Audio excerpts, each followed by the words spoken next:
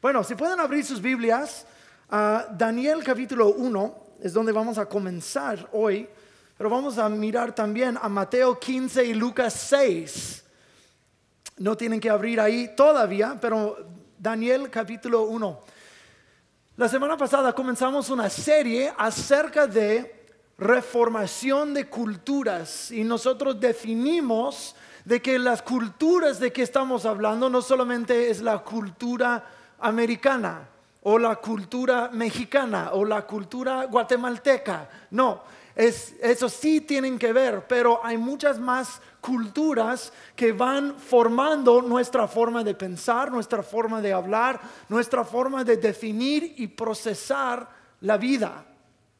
Las culturas de nuestras familias, la cultura de nuestro propio corazón, la cultura de la escuela, la cultura del trabajo, cultura de la música que a ti te gusta. Uno se da cuenta de que las diferentes formas de música llevan consigo diferentes culturas, ¿verdad? ¿Verdad? Sí. Oh, ok. O sea, la cultura del mariachi es muy diferente a la cultura del rapero, ¿verdad? Entonces, esas son culturas diferentes, pero hay una reformación de cultura nuestra propia, de nuestra familia y de nuestra iglesia, que Dios quiere estar reformando en nosotros. Y hoy estamos hablando de la cultura del corazón, la cultura del corazón. Daniel capítulo 1. Daniel, sus tres amigos y otros judíos de familias nobles y familias reales del reino de Judá en Israel fueron llevados cautivos por el rey Nabucodonosor de Babilonia y se apoderó de esos muchachos jóvenes para ver quién tenía capacidad de servir delante de él. Entonces, él les designó 3 años para aprender el idioma, la literatura, y les dio por la porción de su mesa que hablamos de la semana pasada, y les cambió sus nombres. Y esa es la reformación que la cultura quiere tener sobre nosotros. Quiere definir nuestro apetito espiritual, quiere definir nuestro nombre, quiere definir las cosas que salen de nuestra boca y la forma que nosotros pensamos. Entonces, estos eran israelitas. Daniel y sus 3 amigos eran israelitas y estaban ahora siendo preparados y formados o reformados para olvidarse de su cultura, para vestirse o ser reformados a una cultura distinta. La cultura de los israelitas fue entregada por Dios mismo mediante los 10 mandamientos y las leyes del Torah o de los primeros 5 libros de la Biblia, como ahora los conocemos. Pero esos eran sus escrituras, los mandatos de Dios. Y ahora el rey de Babilonia dijo: no, ahora come lo que tú quieras de mi mesa, no de lo que Dios te ha dicho. Habla de la forma de nosotros, no de la forma que Dios te dijo. Tienes un nombre israelita y ahora yo te voy a dar un nombre babilonio. Quiero reformarte completamente. Y la literatura también, la literatura de las escrituras a la literatura de los babilonios. La literatura es lo que vamos a mirar la semana venidera. Pero ahora vamos a mirar del idioma. Quería reformar su forma de hablar. Por 2 años yo trabajaba en el mantenimiento de mi iglesia. No había ninguna taza de baño en aquel edificio que no limpié. No había ninguna alfombra que no había aspirado y limpiado con la máquina, con champú y todo eso. No había ni una ventana que no limpié, ninguna silla que no acomodé. Y yo recuerdo un día yo estuve en el techo de uno de los edificios, en un edificio de 5 pisos, y arriba había una máquina tremenda de aire acondicionado. Y estuve ahí, ni recuerdo lo que estaba haciendo ahí, porque no tenía nada que limpiar ahí en el techo, pero ahí estaba de todos modos. Tal vez esquivando trabajo. No hacía eso. Pero yo recuerdo que habían algunas máquinas que componían toda la unidad del aire acondicionado. Y entre una de las coyunturas de donde dos de las máquinas se juntaron, entre allí estaba brotando una planta.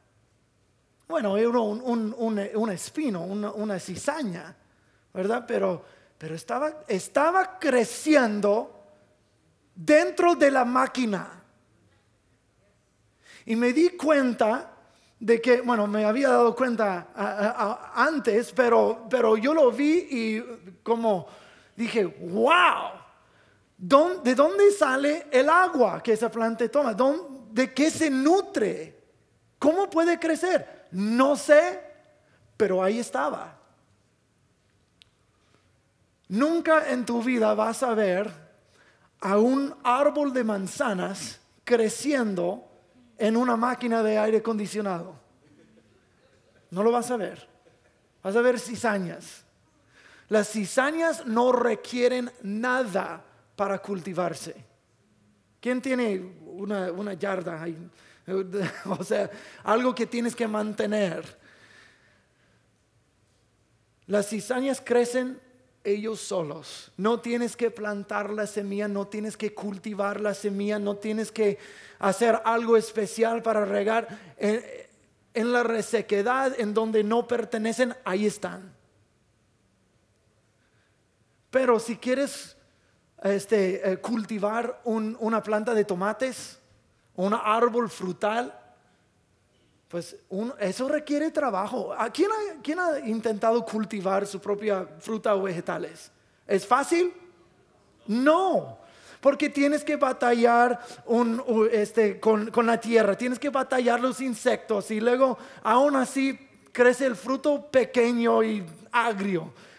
Pues, tiene que tener entendimiento y diligencia e intencionalidad para crecer algo bueno.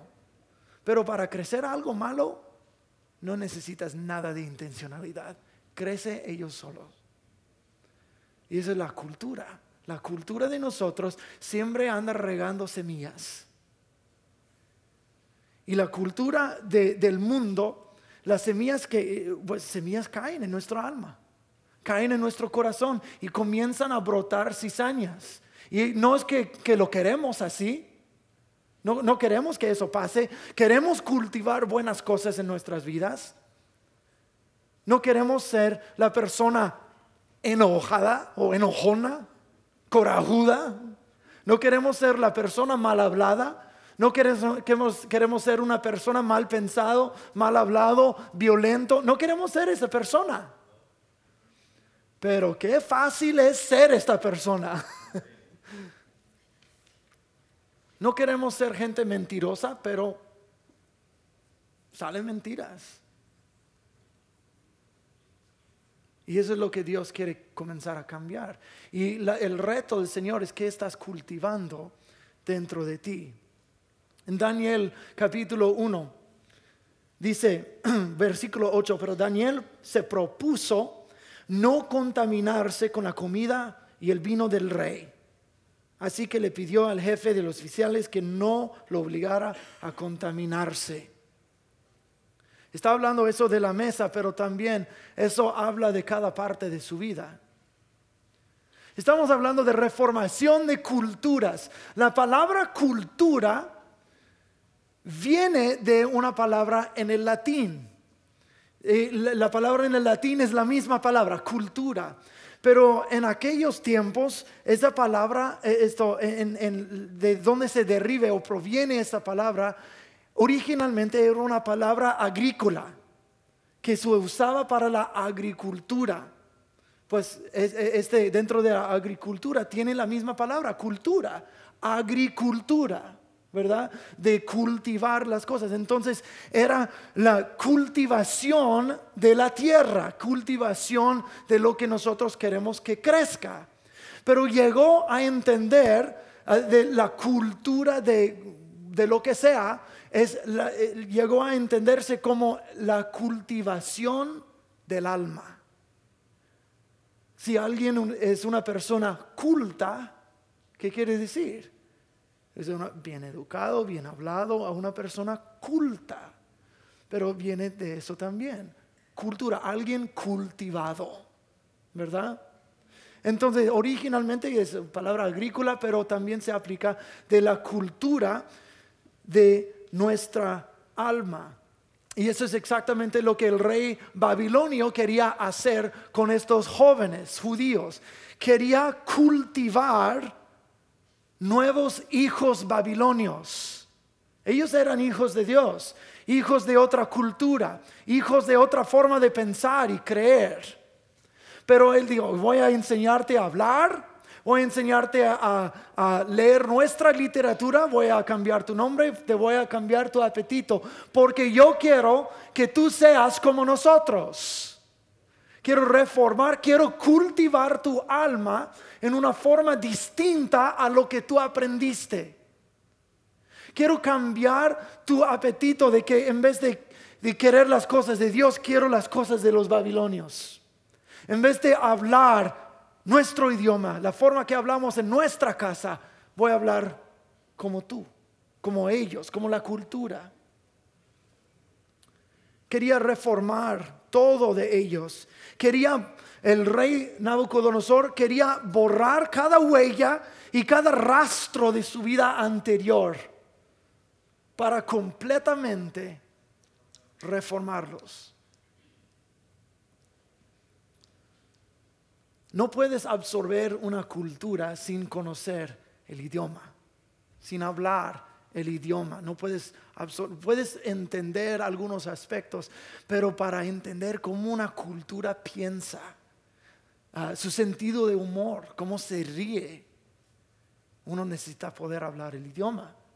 Pues es una transformación que yo también tuve que hacer, porque yo mencioné la semana pasada que yo no me crié hablando español, era puro inglés en una familia americana y tenía mucha habilidad y ganas de aprender el español, pero me di cuenta de que al aprender el idioma comencé a entender la cultura y algo de la cultura hispana ha llegado a ser parte de mí.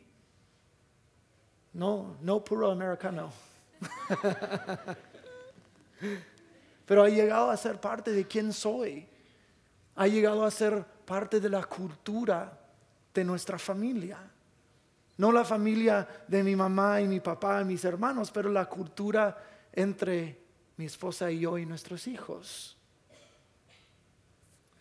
Pero cuando me enojo, hablo inglés.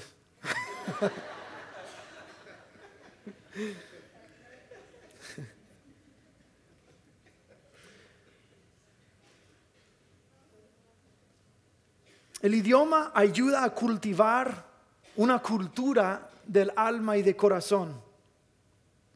El corazón es lo que cultiva las palabras. Las palabras comienzan a definir la vida. Vamos a llegar a ese punto. No, devuélvela. Ándale, así. La cultura que eliges cultivará tu corazón. Entonces, ¿quieres que el Señor comience a cultivar tu alma? ¿O quieres que la cultura alrededor cultive quien tú eres? La elección es tuya y solamente tuya, no es mía.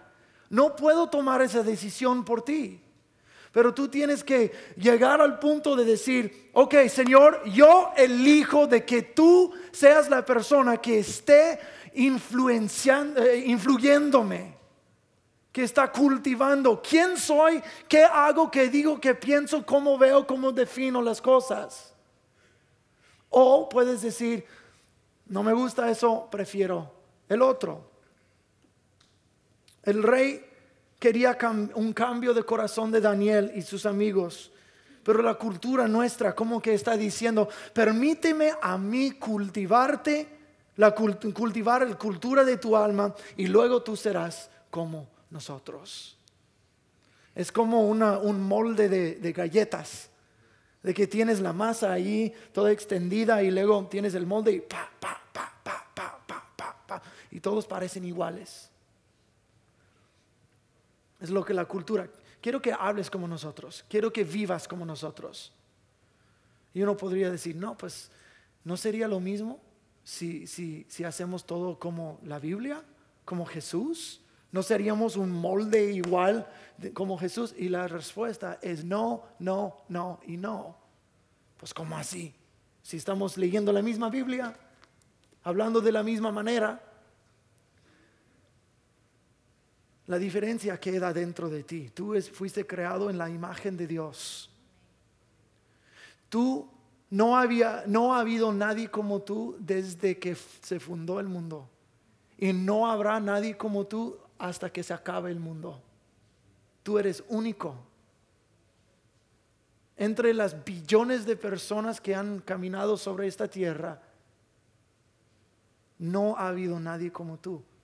Dios es infinito e ilimitado en su creatividad. Y te creó a ti único. Tú eres una expresión única de su ser, de Él. Entonces, entre más como la cultura somos, más formados la forma de hablar, la forma de vestir, la forma de ser, la forma de pensar, la forma de todo. No nos diferenciamos y comenzamos a perder nuestra identidad entre la cultura.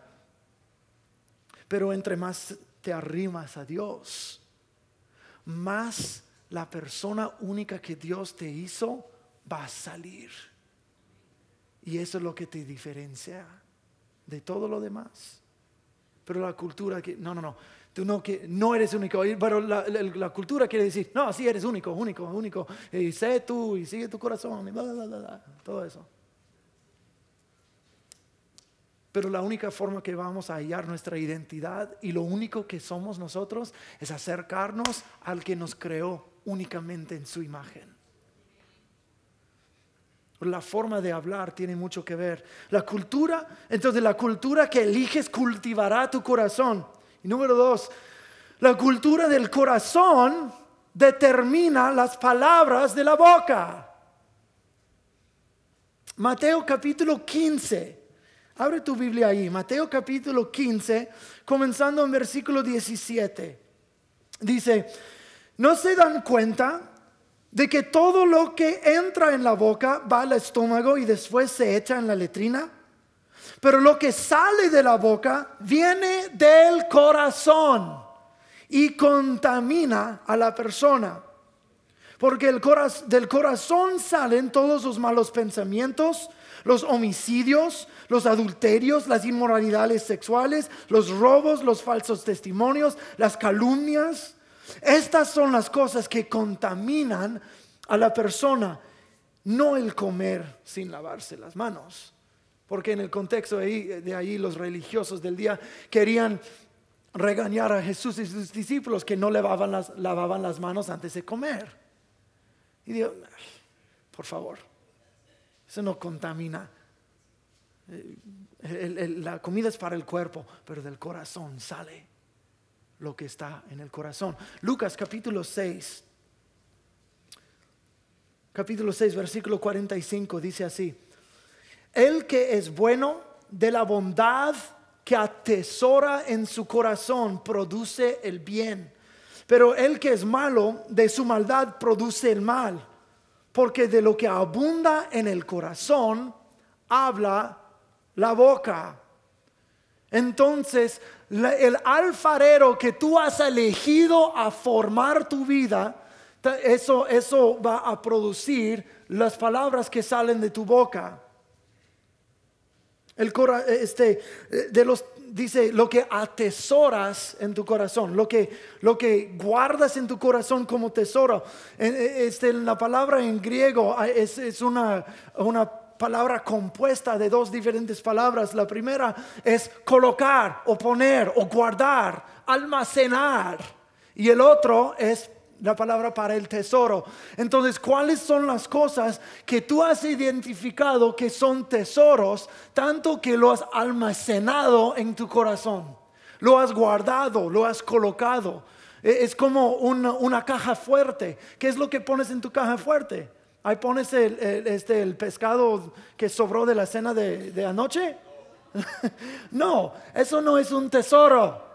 Le pones joyas o dinero o otras cosas preciosas y valiosas. Eso es lo que pones en la caja fuerte. Está diciendo Jesús, eso es como tu corazón. Tu corazón es la caja fuerte. Y lo que está en tu corazón es lo que tú has identificado que tiene valor.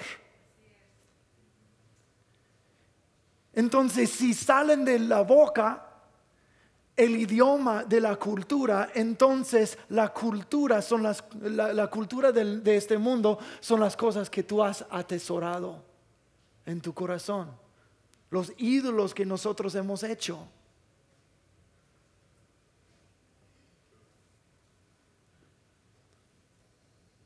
¿Qué es lo que atesoras en tu corazón? Tu boca te delatará. Te va a delatar tu boca. Si quieres saber lo que está pasando en el corazón de tus hijos, ponte fuera de su recámara para que no te vean. Nada más escucha. ¿Sabes lo que está en el corazón de mis niños? Batman, Superman y Spider-Man. Eso es lo que hablan. Pero también este abril pasado, Teresa estuvo con los niños, estaba acostándolos a dormir. Y estaba orando con ellos y de repente mi hijo mayor, Joshua, de repente le salió. Y le dijo a Teresa, mami, siento que no he entregado todo a Cristo y me quiero bautizar.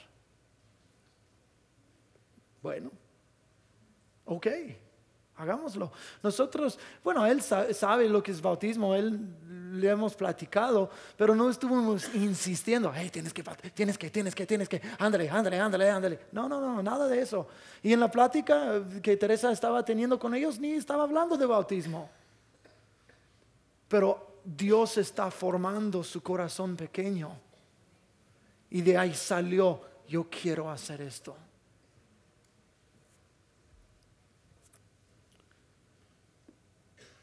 Jesús nos dijo también, no guardes tesoros en este mundo, tesoros terrenales. Dijo, no, esos no valen. Las polillas comen, los ladrones roban y la oxidación corrompe. Pero almacena o guarda cosas eternas. Y en el cielo vas a tener muchas cosas, mucha recompensa.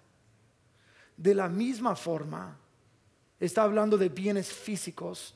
De la misma forma, no guardes en tu corazón cosas terrenales, cosas que acabamos de leer, inmoralidad sexual, las palabras malas, los chistes indebidos, la forma de hablar.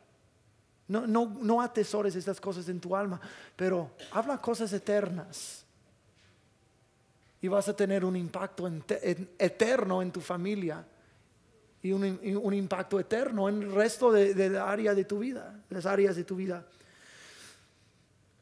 Dios escudriña el corazón. Dios no se fija en el exterior. El hombre se fija en el exterior. No me gusta su pelo. Una señora se me acercó en la mañana, que un señor del otro lado de la congregación dijo, la señora me dijo, ¿tú conoces a tal señor? Dije, sí. Dijo, fíjate lo que me dijo. Dijo, ¿qué pasó con tu pelo? Parece que te metiste el dedo en un enchufe. Órale. Gloria a Dios de que no se fija en nuestro exterior, porque todos nos hemos parecido así. Y se me hace, por eso este hombre es soltero. ¿Qué?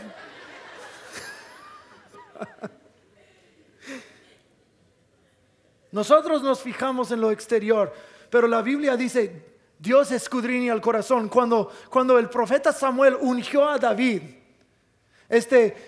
llegó a la casa de su padre Isaí y dijo, muéstrame tus hijos. Entonces trajo 7 de los 8.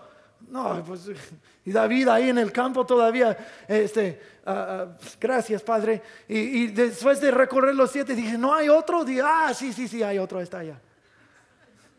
No, pero el primer hijo, porque Samuel fue enviado a esta casa para ungir al próximo rey de Israel. Vio al primero y dentro de sí él pensó, ha de ser el rey. El guapetón majestuoso. Sentí que estaba hablando de mí.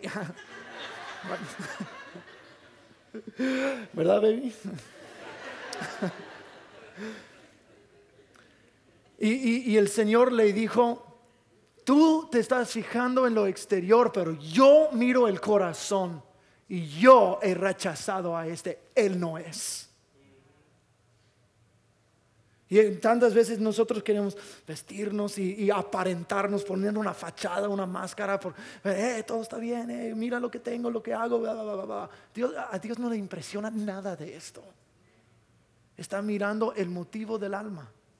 Está buscando la cultura del corazón. Y si no es tan importante lo exterior y la aparentación y las fachadas, entonces ¿qué está ocurriendo en la cultura de tu alma? De que eso es tan importante. En vez de tener a Dios cultivar una nueva forma de ser, las palabras te van a comenzar a delatar en lo que tú eres y lo que tú crees. Efesios 4:29 dice, ninguna palabra corrompida salga de su boca. Entonces déjame hacerte una pregunta para escudriñarte. No estoy pidiendo respuestas, pero te pregunto, ¿cuáles son las palabras que salen de tu boca cuando tú estás solo en el carro y alguien se mete enfrente de ti? ¿Qué es lo que sale inmediatamente? O cuando tu hijo o tu hija te molesta, papi. ¡Ah! ¿Cuáles son las palabras que salen de tu boca? Va a delatar la cultura verdadera de tu corazón. Si están saliendo cosas corrompidas, indebidas, vulgares, groseras de la boca, entonces sugiero de que hay algo de reformación que Dios tiene que hacer aquí.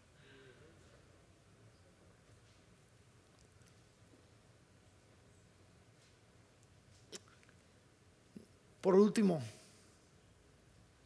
lo que sale de la boca determina la vida. El alfarero que tú eliges determina la cultura. La cultura determina la palabra. La palabra determina la vida. En Génesis capítulo 1, Dios comenzó a crear. ¿Y qué es lo que usó para crear? Su voz. Haya luz, y hubo luz. Y Dios separó la luz de la oscuridad. Y escuchen, llamó la luz día y llamó las tinieblas noche. Y Dios siguió creando. Creó la tierra, el mar y los cielos. Y la Biblia dice que Dios comenzó a nombrar. Nombró la tierra, tierra, el mar, mar y el firmamento, cielo. Dios nombró. Dios estaba poniendo nombres. La voz de Dios y la palabra de Dios comenzaron a crear y distinguir entre cosas. Como la palabra de Dios distinguió entre luz y tiniebla, la misma palabra de Dios nos ayuda a entender cuál es correcto y qué es incorrecto.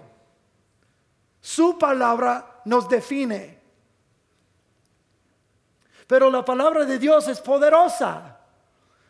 Cuando Dios habla, Él cultiva su cultura en nosotros. Su palabra recrea o restaura lo que fue dañado.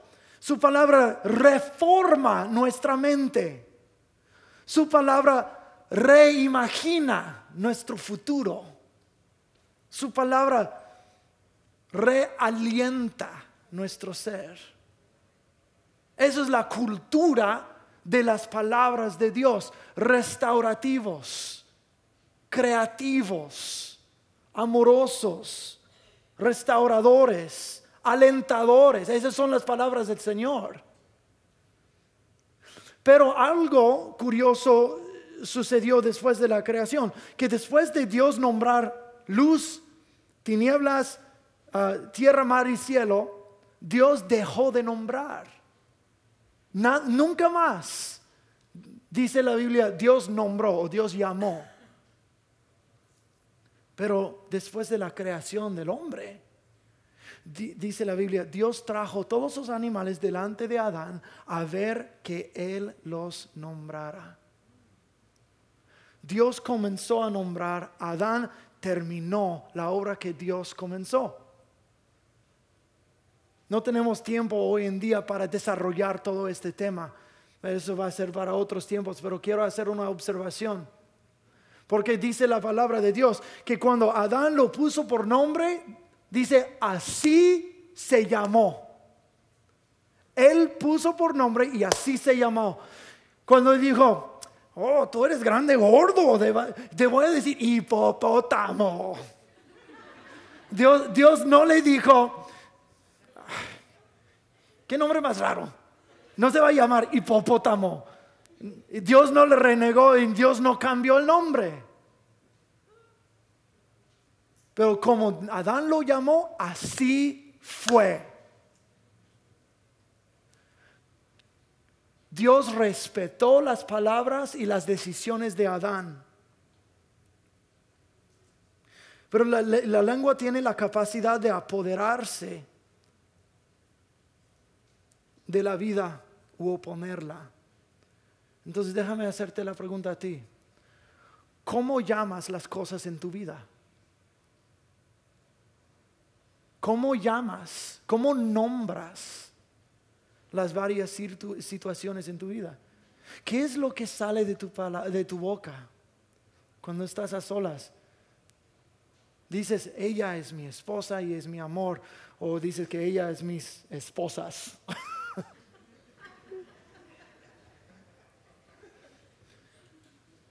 ¿Los nombras tus hijos? ¿O dicen los cochinitos? A veces se portan. Pero ¿cómo los nombras? Y los nombres se quedan. ¿Cómo llamas las cosas en tu vida? ¿Comienzas a maldecir con groserías? Mira, esta circunstancia y esta persona es... ¿Y sabes qué? Lo pronuncias y así se va a llamar. Si dices, mis hijos son grandes problemas, así serán. Mi jefe es la peor persona en el mundo y lo odio, así va a ser. Como tú lo pones por nombre, así se hace. Tus palabras tienen poder, pero tus palabras salen de la cultura del corazón. Entonces tu cultura comienza a definir la vida alrededor. Tus palabras pueden alinearte con la obra de Dios o desalinearte con las obras de Dios.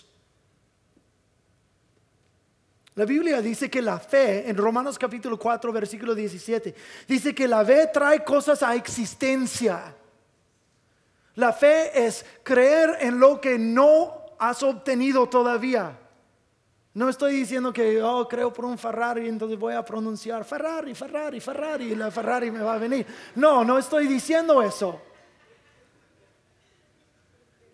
Tú no tienes la capacidad de crear tu realidad, pero tus palabras sí pueden nombrar tu realidad según lo que Dios es, y luego lo alineas con quien Dios es, y Dios comienza a transformar, reformar toda tu vida por las palabras que eliges pronunciar.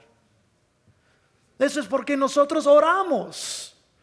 oramos no para pasar tiempo o desperdiciar tiempo. Es decir, Señor, hay esta situación donde no hay paz, todo está roto, está destruido, todo está hecho desastre. Pero no debería ser así. Entonces, Señor, yo pido por esto. Yo lo bendigo. Yo pronuncio vida y amor, bendición y paz y esas cosas, porque esas palabras tuyas son las mismas palabras del Señor. Y tú comienzas a alinear las cosas con lo que Dios ha dicho. En el libro de Jueces, capítulo 6, había un hombre que se llama Gedeón. Su segundo nombre fue Do. Piénsalo.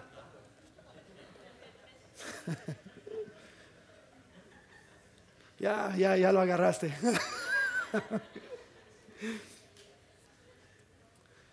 Es un hombre que huía y se escondía de sus enemigos.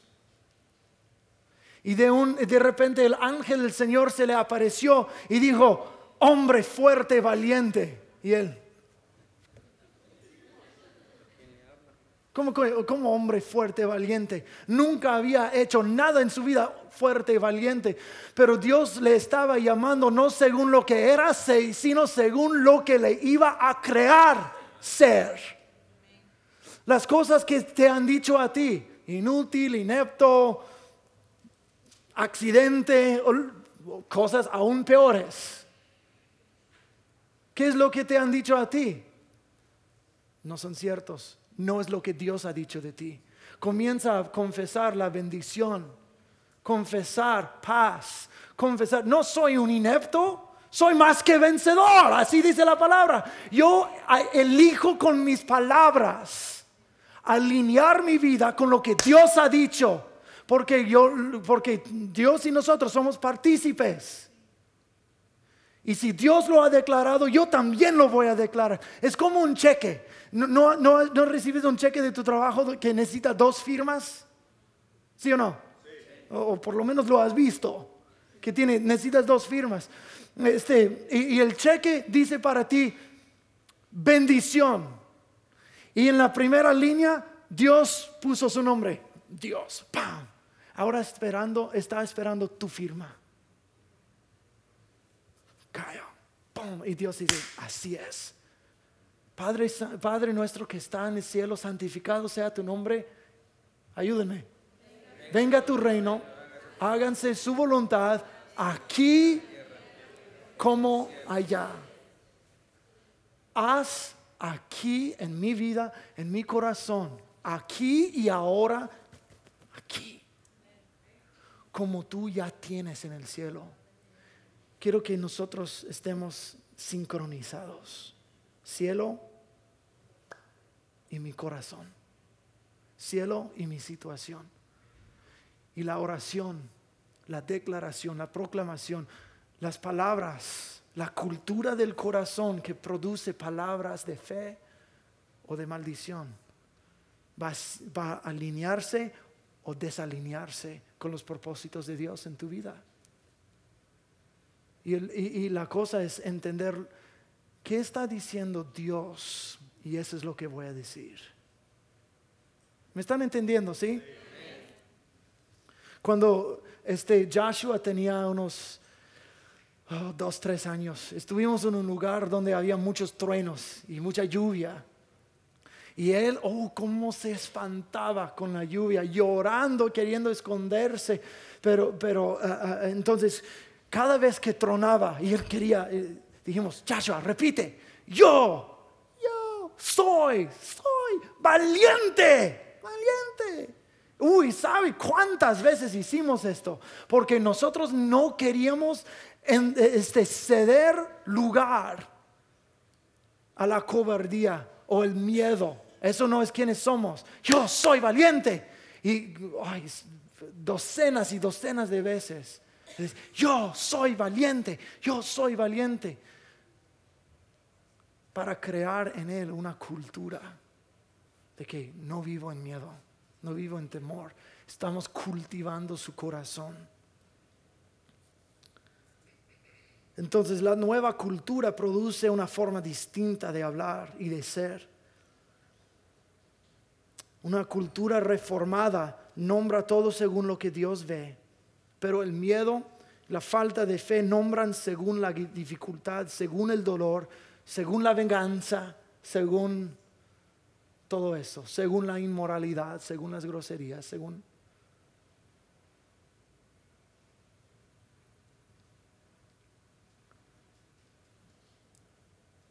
Pero la cultura de Dios también tiene un idioma. Es la palabra de Dios. Dios tiene palabras. ¿Sí? Su palabra en nosotros cambiará la cultura de nuestros corazones. Es muy importante. Vamos a hablar más de la palabra de Dios la siguiente semana cuando hablamos de la literatura de los babilonios. Pero la palabra de Dios, dijimos, recrea, reforma, reimagina, restaura, realienta. Son las palabras de Dios. Si dices, pastor, yo no hablo así como usted está diciendo, entonces comienza a leer este libro. Comienza a no solo leer, pero escuchar con tu alma las palabras que Dios dice, la fe que Dios tiene.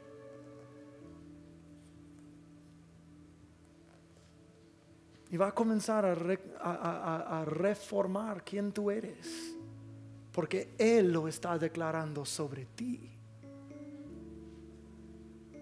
Y cuando eso cambia tu ser, lo vas a declarar a tu mundo alrededor. Pero comienza aquí. Cambia mi corazón, Señor. Cámbiame. Señor, yo quiero ser el barro humilde, el barro que no puede hacer nada en sí mismo, el barro que te necesito, Señor. Benditos los pobres de espíritu, porque de ellos es el reino de Dios. Los pobres de espíritu no son los pobres económicamente. Los pobres en espíritu son quienes reconocen su necesidad de Dios y dicen, aquí estoy, Señor, ayúdame. Voy a pedir que nos pongamos de pie. Vamos a volver a cantar esta canción. Cambia mi corazón. Deja que la palabra de Dios tenga efecto en su vida. Transforma tu manera de ser y hablar. Ya mi corazón. Levanten las manos al Señor. Hazlo fiel a ti. Cambia mi corazón. Cambia mi corazón. Quiero estar en ti. Una vez más di cámbiame. Cambia mi corazón. Hazlo fiel a ti. Cámbiame, Jesús. Cambia mi corazón. Quiero estar en ti. Tú el alfarero. Tú el alfarero. Yo el barro soy. Hazme de nuevo, te lo pido. Tú el alfarero, tú el alfarero, yo el barro soy. Ven y hazme de nuevo, Jesús, hazme de nuevo, te lo pido. Cambia mi corazón, hazlo fiel a ti. Cambia mi corazón, quiero estar en ti. Señor, moldéanos. Señor, donde nosotros no hemos nombrado las cosas bien en nuestras vidas, pedimos perdón, Señor. Perdónanos. Transforma nuestro corazón para que sincronicemos nuestras vidas con tu reino, Señor. Queremos vivir en la plenitud de la bondad y la gloria que tú tienes para con nosotros. Si estás aquí y dices, pastor, yo no sé ni dónde comenzar. La Biblia dice en